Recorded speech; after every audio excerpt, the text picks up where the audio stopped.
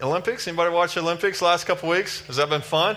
I've enjoyed this. I don't know, as a dad of girls, I've enjoyed sitting around with my girls in the evenings off and on and watching, because there's a lot of female sports that we don't usually get to watch any other time. And so it's been encouraging. And now my 11-year-old wants to be a bobsledder. I don't know if it's ever going to happen, but it's just that excitement of I want to go and do and be a part of that. So the medals, I don't know if this is like the final one, but Norway is in first with the most medals. Then Germany. I know we have a couple German families coming to Crestview. They're excited about that, right? Canada is third. And the U.S. is bringing up fourth place in the medal standings. But I've watched this. I saw it this year. Watched it specifically in their faces when we did watch some of the award ceremonies when they got their medals. And this is an old thing. And I've got a video I want you to watch. It's an older video. Hang with me on it, even though it's a few years old. But they figured this out a few years ago, how the bronze medalists, the people that win the bronze medal, are usually happier than those that win the silver medals. Even though the people that win the silver medals, they're they're the second best people in the whole world at what they do, which is amazing. They usually aren't very happy. And the bronze medals who finished after them aren't as happy. They're sad. And they've got some terminology to this, and they figured this out. Watch this video, and then we'll follow it up. Why are silver medalists so upset looking when bronze medalists are thrilled? Like, to take one of my favorite examples, it's the 1994 Winter Olympics. And Nancy Kerrigan, who's this big American figure skater, she wins silver. Obviously, I can't say what Nancy Kerrigan was thinking up there, but psychologists have a pretty good guess. And that's because there's something called the silver medal face. The silver medalist, Carl Lewis, USA. Throughout Olympic history, silver medalists are frequently the most unhappy people on the podium. Gold medalists, ecstatic. Bronze medalists, also very happy. Silver medalists, frequently not impressed. So to explain this, I called up a psychologist. It's a really interesting bit of psychology. For a bronze medalist, they're thinking, well, I barely made it here. I could easily have not gotten any sort of medal at all. Whereas the silver medalists are thinking more in the opposite direction. Well, I just barely missed this cutoff of gold. That is the most aggravating place to be, where you're going to think a lot about what could have done differently. It's called counterfactual thinking, and we all do it. Athletes are just like the rest of us, except that they're much more goal-driven or more goal-focused. So they're thinking more about counterfactuals all the time. The thing is that when it comes to the Olympics, they only get a chance every 4 years, which is why it is so exciting to watch someone go from silver to gold. I think the very best athletes are ones who are very aware of their performance, and they're always thinking about what are the things that I can do to make myself even better. But also why it can be so devastating. The window where you're at your athletic prime is so small, and the competition is so intense, that silver medal might be the best they'll ever get. Isn't that crazy? And we've been there, right? And think about it. You often lose the gold medal, especially if it's a team sport. You lose the gold medal, so you end up with the silver, or you win in order to get the bronze. And they don't even talk about fourth place, on this video and where they land on this. But counterfactual thinking.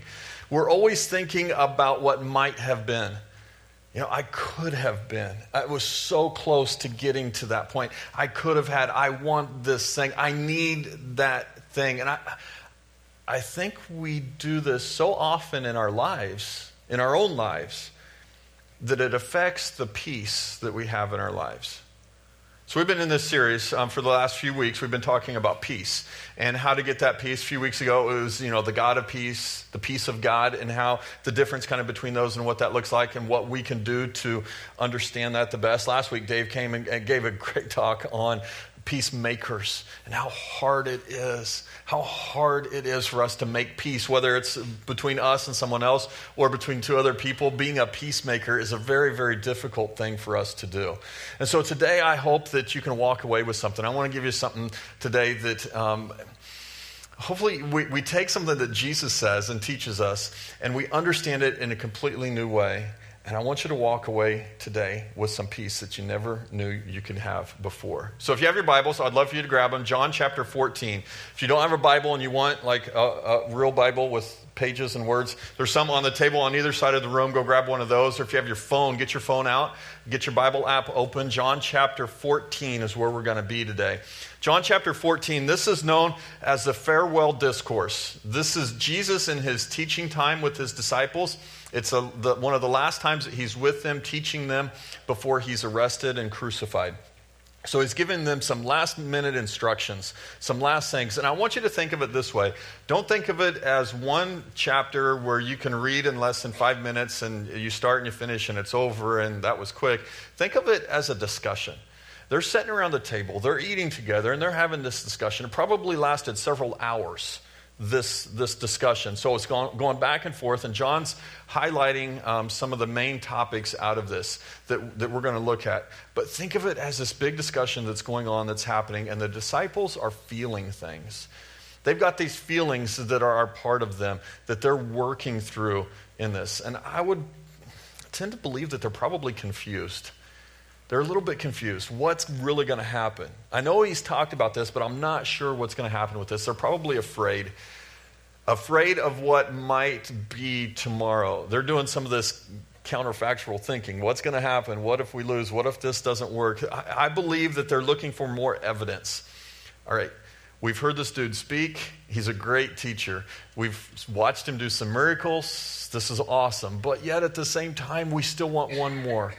Give us just a little bit more evidence so that we know that you really are the Messiah. I believe they're troubled. I think they want control. I think they want control in their own families. I think they want control in their neighborhoods, in their communities. I think they want control in their schools with their kids. I think they want control in their Congress and who they vote for and what they decide and the laws that they make up. And I think they want control because I think they live in a world that's out of control. You felt that at all this week? The last couple weeks, if you watch the news, do you feel like everything's in control? Do you wish you had a little bit more control of everything that goes on around you?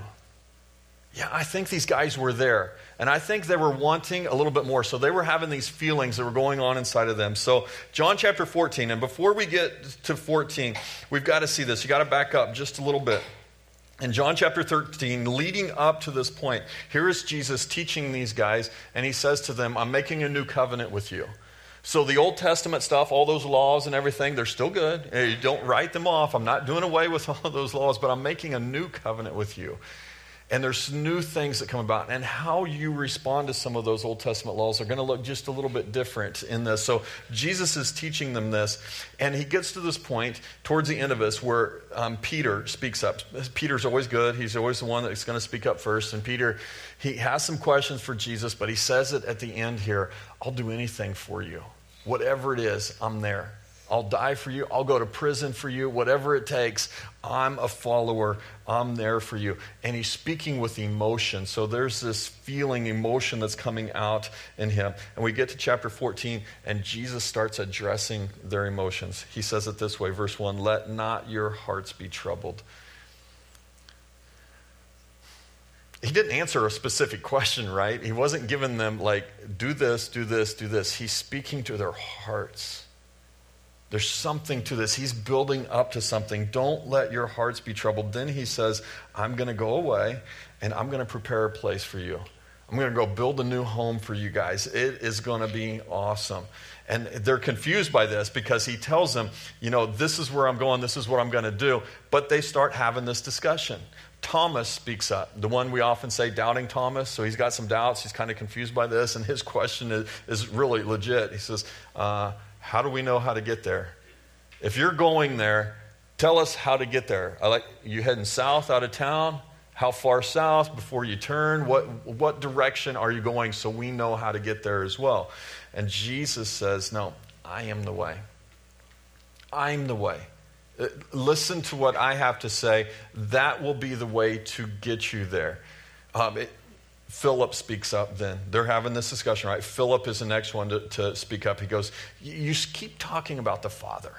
Okay, there's the Father this and the Father. We've not met the Father. Maybe you have, but we haven't yet. Tell us more about the Father. How do we know who the Father is in this, what you're talking about? And Jesus says, I am the Father. And then he continues to work through their emotions. He talks about security. He talks about building trust with them. He works on their comfort. He is addressing their feelings. And he says, I'm going to give you guys something that will help you walk through this. And he gives them the Holy Spirit. He says the Holy Spirit is there for you to be a comforter, to be a help. He's going to remind you of things. He's going to lead you through this. And I like the way he says this. Verse 18 of chapter 14, he says, I will not leave you as orphans. Notice he didn't just say, I won't leave you alone. But he used a word to describe feelings. And when you think of the word orphan, Jesus is making a connection with them to say, I'm going to take care of you. I'm going to take care of all of you. Not just physically, but everything about you. You're not going to be an orphan here. Judas then speaks up. And again, this is not Judas that betrays Jesus, not Judas Iscariot. This is Judas, the son of James. He often goes by the title Thaddeus, by the name Thaddeus. So I'll say this in verse 22. Thaddeus, I love that Thaddeus makes a connection. It's not just now, what direction are you heading? Tell us about the Father. He makes a connection between the spiritual life and the physical life. And he opens up a door then for Jesus to teach. But he asks it this way, how are you going to manifest yourself to us? Meaning, if you're the spiritual being and we're in this physical world, which is a great connection, I'm glad that he did this. He made this, and then Jesus keeps talking. He goes, then I need you to do this. Keep my word. Obey what I've taught you. And when you follow my ways, when you obey what I've taught you, you'll be there. You'll know who I am. You'll understand that. You'll get to that point. In verse 25, Jesus then goes into this. Right in the middle of their confusion, of their trouble, of them wanting control, he says this, verse 25, these things I've spoken to you while I'm still with you, but the Helper, the Holy Spirit, whom the Father will send in my name, he will teach you all these things, and he'll bring to your remembrance all that I have said to you. And then he gives them this. Verse 27, peace I leave with you. My peace I give to you, not as the world gives, do I give to you. Let not your hearts be troubled, neither let them be afraid. Peace. I think the thing that they need, the thing that they want, that would help them get to not just an answer to all of their questions, but to a feeling that helps them understand all of their questions. I read it this way this week, and I like this thought. Without the gift of peace, the gospel is just an empty promise. I mean, seriously, think about that. When you're sitting at a graveside service, without peace, what good is the gospel message? It's just empty promises.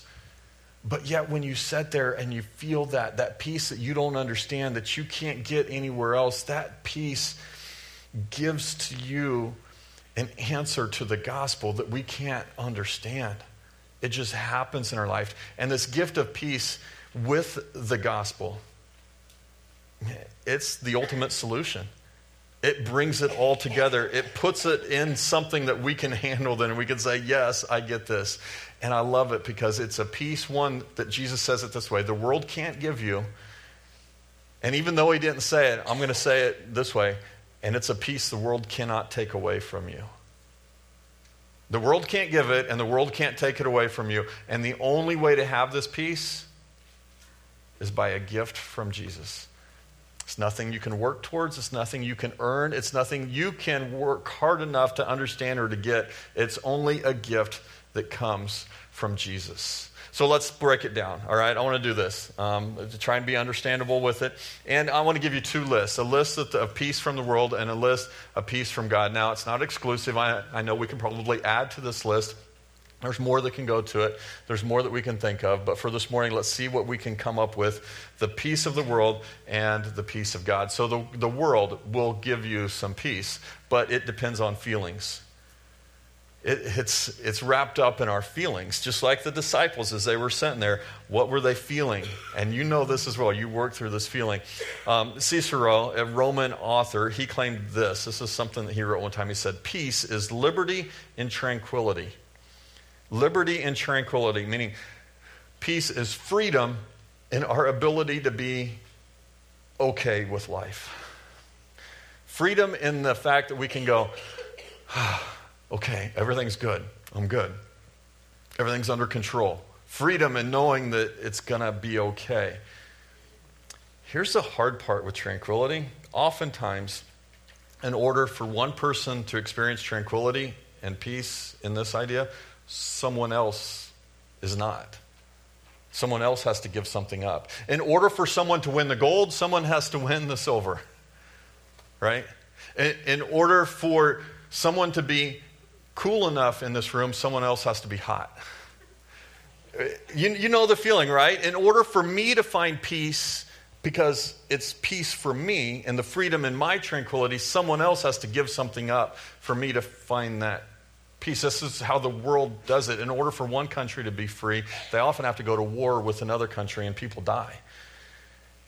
Somebody has to give something up for someone else to have peace. That's the way the world operates in its peace giving and what it gives and how it gives. However, with Jesus, with God's peace, it depends on trust.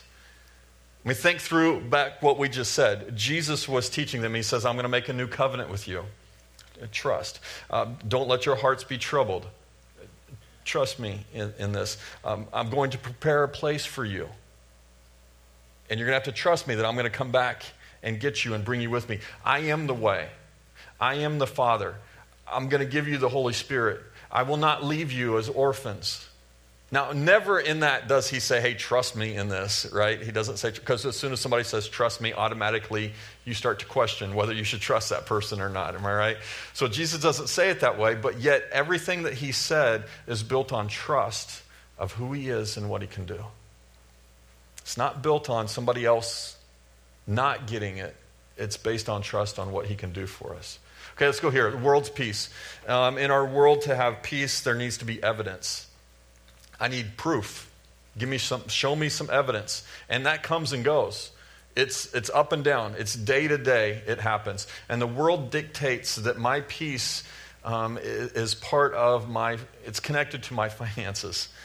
So if I have enough money, I'll have some peace. If my debt is too heavy, I don't live in peace. That's hard to come by. Is my career growing, right? Is my health good? Are my children going to be successful? If all of these things line up in the good and happy column of life, then I have peace. But how long do you ever stay in the good and happy column in life before someone steps in your uh-oh column and messes everything up? Or you step in the uh-oh column and you mess everything up, whether it's for you or someone else. Every once in a while, we get to spend a little time in the good and perfect and everything's good, good and happy column of life. But we don't stay there very often. And we often need evidence. I need more evidence that I'm good, that everything's going to be okay, that I'm happy. However, with God's peace, the evidence is already given. Really, if a dude can tell me when he's going to die, how he's going to die, how long he's going to stay dead, when he's going to come back to life, and he pulls it off, I want to listen to what he has to say about life. I want to make sure that I'm connected with what he's teaching and how he's teaching it. And because we have that evidence of what he did and who Jesus is, then, hey, the evidence is already there. Do we need more evidence in order to get the peace that he offers? Okay, world's peace. If we jump into the world and try and understand peace from this world, there's usually no margin for trouble. Usually no margin. As soon as we get out of the good and happy column, there's no peace, or we're losing out on peace. So there's no margin for trouble. And peace is often defined as the absence of things. So the absence of trouble, then I have peace. The absence of conflict, then there's peace in my life. The absence of pain. If those negative, bad things are not in my life, then that's how I have peace. The trouble is, we're going to have those things. Those things are going to come. In fact, with God's peace, this is the cool part about it. He's pretty bold and upfront and blunt about it.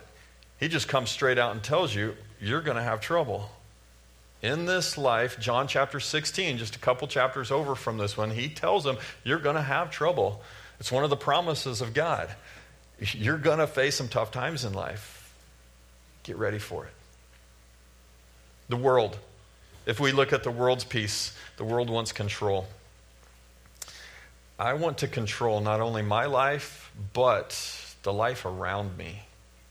I want to be in control of things. I want everyone to think the same way I think, right?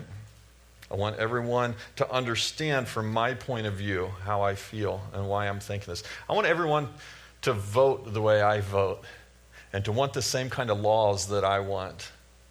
If that happens, then I'll have peace. But if that happens, somebody else may not have peace. That's the way the world operates. We want control, and oftentimes when I have control, I've been proven wrong a couple times in my life, right? So there's times where my control isn't in control. However, with God's peace, God's in control. He's the one that's in control. We go back to Philippians. That's how we open this series. In Philippians chapter 4, there's a passage there where it talks about the peace of God that goes beyond our understanding, and the God of peace that can be with us. And through that passage, we learned about this: right living, right thinking, right praying, right rejoicing. And it's not that right living or that right praying or that right rejoicing or that right thinking is because of me and it's my way. It's because it's God's way. The right way to live is God's way. He's in control. The right way to think is to put my mind into His and think the way He wants me to think. The right way to rejoice is rejoicing in Him, not in what I can do. So that connection of letting God have control is how we can have the peace of God. And if not, the world's peace, it ultimately fails. No matter how hard you try, no matter how hard you work today, you never know what's going to happen tomorrow. And tomorrow may wreck it all. And you may not have any peace then because of that, if we're trying really hard to live by the world's peace. However, with God's peace, it always endures. It always endures. And here's a reason why I think it's because it's a gift. It's what Jesus gives to us. You can't earn it. You can't work for it. You can't try and get better at it. He gives it to you. You have to receive it. Therefore, there's nothing you can do to break it or to make it worse. It's something that He gives to you. Now, oftentimes we try and compare these two lists. Look at these two lists. And there's times where I'm like, can we go back to Thaddeus and maybe his comment. How do we bring these things together? How do we bring this spiritual life and this physical life? How does this come together? And we oftentimes start to make compromises. Have you been here? We make a compromise. I'm going to give up a little bit of this so I can have a little bit of peace in this world. If I give up a little bit of this, maybe I can have some more peace in my life here in this world. But when you start to compromise, you really have to stop and ask yourself the question, what am I compromising? What's the compromise coming from? Wouldn't you rather have the peace of God? The God that can give you all of those things? Don't compromise on those. The way to do that then is to follow that peace and let God make that connection. But it is tough. Paul even talks about it. He says the spirit is willing, but the flesh is weak. We struggle through this life trying to find out how to have this. But I want to encourage you to make your pick and choose to accept and believe that the peace of God is much better than the peace you can earn in this world. And it's all about focus. Where are you thinking? What are you trusting in? Where are you going to settle in on the peace that God gives? Or the peace that you're going to try and find yourself in this world?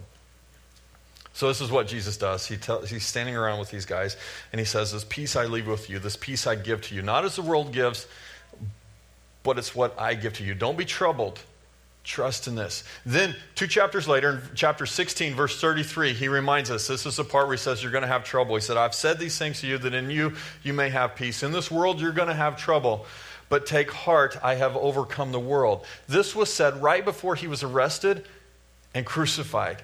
Okay, get this. If I'm getting arrested tomorrow and going to get executed, I'm not thinking of peace, right? Peace is not what's on my heart or mind. I'm confused, I'm frustrated, I'm nervous, I'm scared, I'm afraid, just like the disciples were feeling. But here is the Prince of Peace, Jesus, giving them this gift of peace right before. And he's helping them to be bold and passionate in what they're going to do to give them this peace. So, the very last thing that he did before his arrest, before his crucifixion, he gave them peace. He gave them the gift of peace. But watch this. This is fun. Chapter 20. Turn over 20. John chapter 20. The last thing Jesus gave to them was a gift of peace. Chapter 20, starting in verse 19. On the evening of the day, the first day of the week, the doors being locked where the disciples were for fear of the Jews, Jesus came and he stood among them and he said to them, "Peace be with you." It was more than a greeting. It was more than just, "Hi guys, how you doing?" He was giving them peace. The very last thing that he gave them before his crucifixion, the very first thing that he told them when he came back was peace. Giving them. Then he showed them his hands and his side, and then he said it again to them, "Peace be with you." My peace that I'm giving you this. It's the last thing and the first thing that he did for them. What an amazing gift that God gives to you, and you just have to receive it. That's all you have to do is trust and believe in him and receive it. Now, this week, I don't know about you, I really enjoyed this. I know it's going to sound strange that I enjoyed this thing because of a loss, but I enjoyed all of the quotes, all of the articles, all of the news coverings of Billy Graham this week. I don't know about you. There was something about that, the peace that came through a loss of somebody's death that brought peace, I think, to our world for a short time. And it was encouraging, it was endearing to hear some of those stories, to listen to some of that, to read some of his quotes, and to be reminded of what he stood for. Now I want to show you a video. And it's not because I'm a big fan of Kathy Lee Gifford or Megyn Kelly or any of that, but I want you to watch this video. And maybe you already have. It was on a lot. Maybe you've already seen this. If you have, hang with me. If you haven't, then I think this is a great way for us to close today. Watch this. Used to preach about the joy of belief. Absolutely. That sounds like you. And what just happened for Billy happened for my husband, happened for my mother, for my father. Everybody that dies in Christ goes immediately into the arms of Christ for eternity. That is the hope of the Christian faith. Yes, it gives us the tools we need to live in the world today while we're alive. But that's why I could hold my dead husband in my arms and rejoice. Because I knew where he was. And it gives you the peace that passes all understanding. And if we've ever needed peace in this world, we need it now, right? And somebody says to me, "Why are you so bold about your faith?" And I just look at everybody's beautiful face right now. You too. They said, "Why are you so bold about your faith?" And I said, "You know what? If you had the cure for cancer, would you keep it quiet? Or would you hold it and keep it a secret?" And I always say, I have the cure for the malignancy of the soul. And he has a name, and it's Jesus. The simple gospel. I think that's what Billy Graham was known for the best. And reading some of his sermons, listening to him preach as well, he was a guy that it wasn't rocket science, right? When you listen to him talk or when you listen to him preach, he took what we often get confused by and made it so simple for us to understand. And his message was the simple gospel. That God loved us so much that he gave us his son. That if you believe in him, you can have eternal life. Here's the thing that caught me this week, that I think is just so cool. The same reward that Billy Graham got this week, you can have too. And I know some people are like, "Yeah, whatever, I'm no Billy Graham," right? But we'll be saying that for many years. You don't have to be. In fact, that's the beauty of the gospel message. It doesn't matter what you've done. It doesn't matter where you've been. It doesn't matter how bad you've been. The same thing that was offered to Billy Graham is offered to you.